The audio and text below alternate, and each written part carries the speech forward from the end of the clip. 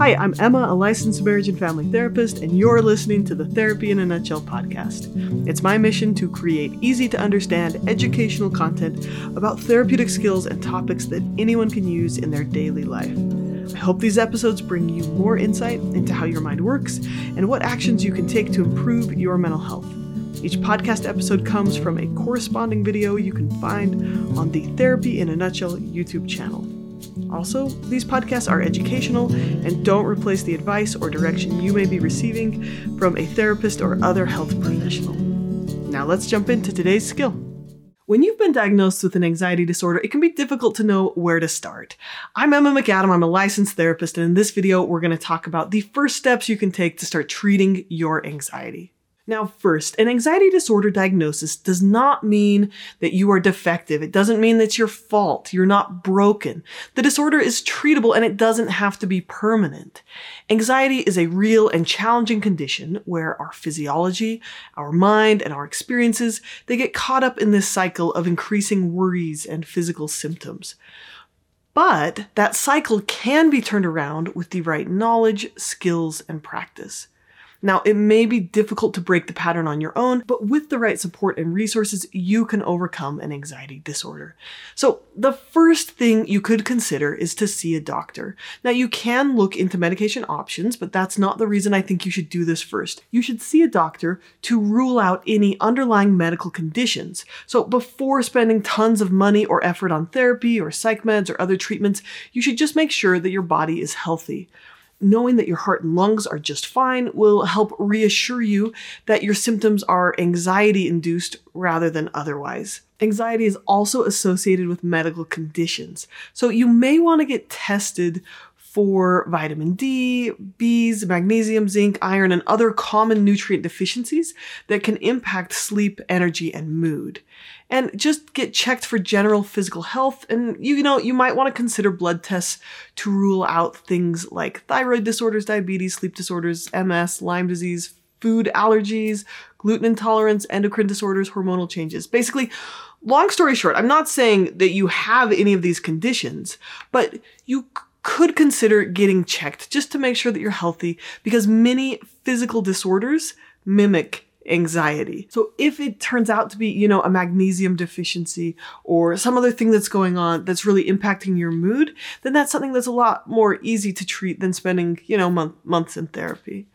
Now, I'm a therapist. I love therapy. I think it's incredible. Anyone can do therapy. But just, your physical health really matters. And the other thing you could talk with your doctor about is supplementing with some of these supplements that have a lot of research showing their effectiveness at improving anxiety. So B-complex, zinc, magnesium, vitamin D, and fish oil. Now, for many people, these supplements do nothing, and the research is still in progress to determine effectiveness. But there is some evidence that these supplements may be helpful with anxiety symptoms for people who are nutrient deficient. And they also tend to be inexpensive, and they tend to have few, if any, side effects at the correct doses.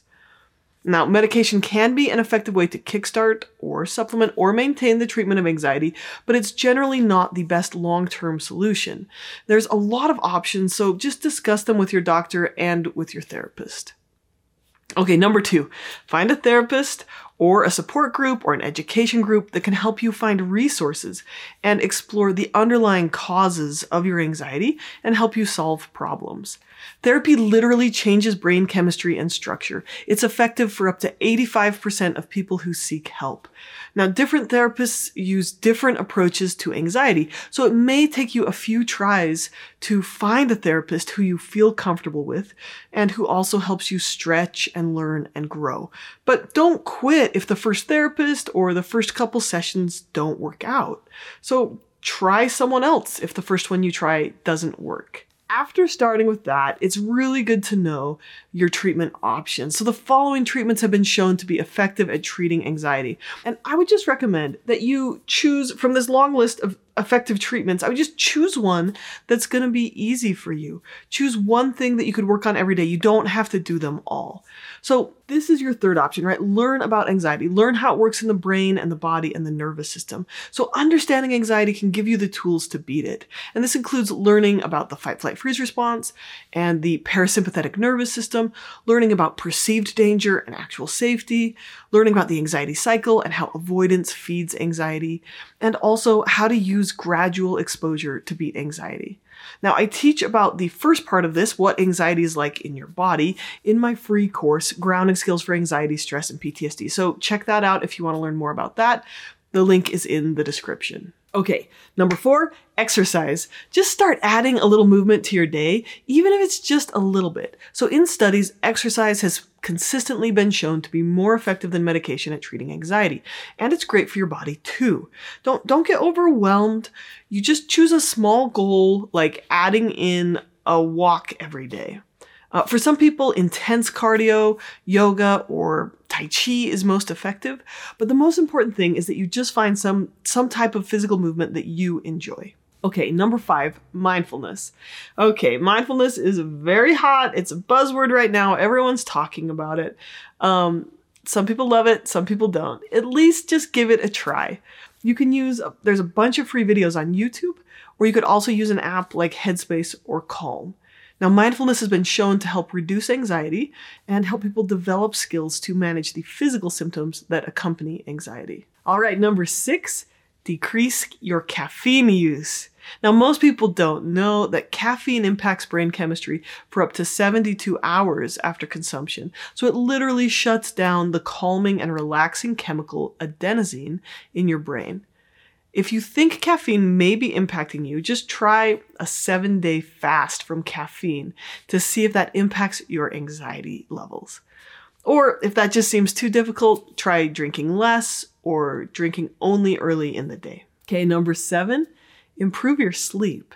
Anxiety and insomnia are really closely linked, and improving sleep has been shown to decrease anxiety. When our brain is rested, it can work through emotions and challenges more effectively. So there's a couple ways to do this, but practice good sleep hygiene, like turn your screens off an hour before bed, and make your sleep environment cool and dark and quiet. I've got a video on this if you want to learn more about it. Okay, number 8, stress management. And again, like going back to why medication isn't the most effective long-term treatment, is because there is no medication out there that's going to teach you how to manage your stress.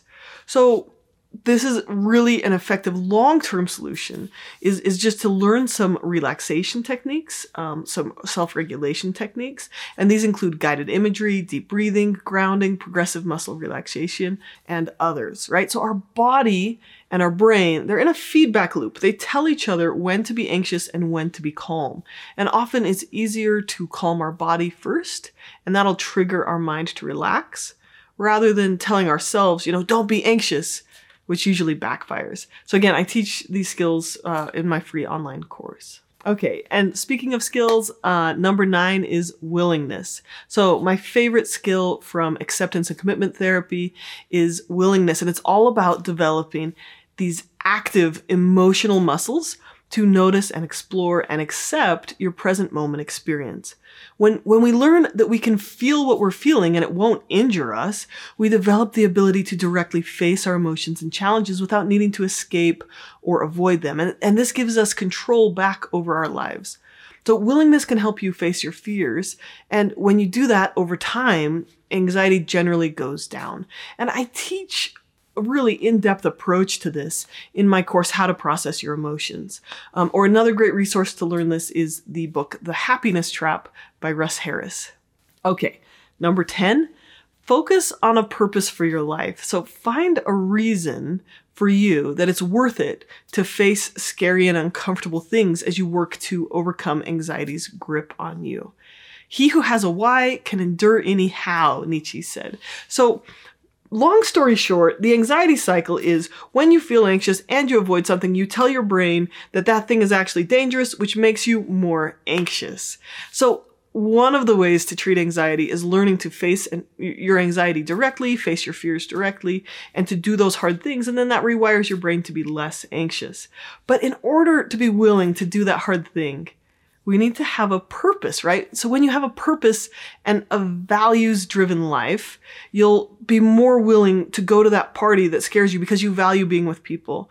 Or you'll be more willing to speak up at work because you value contributing.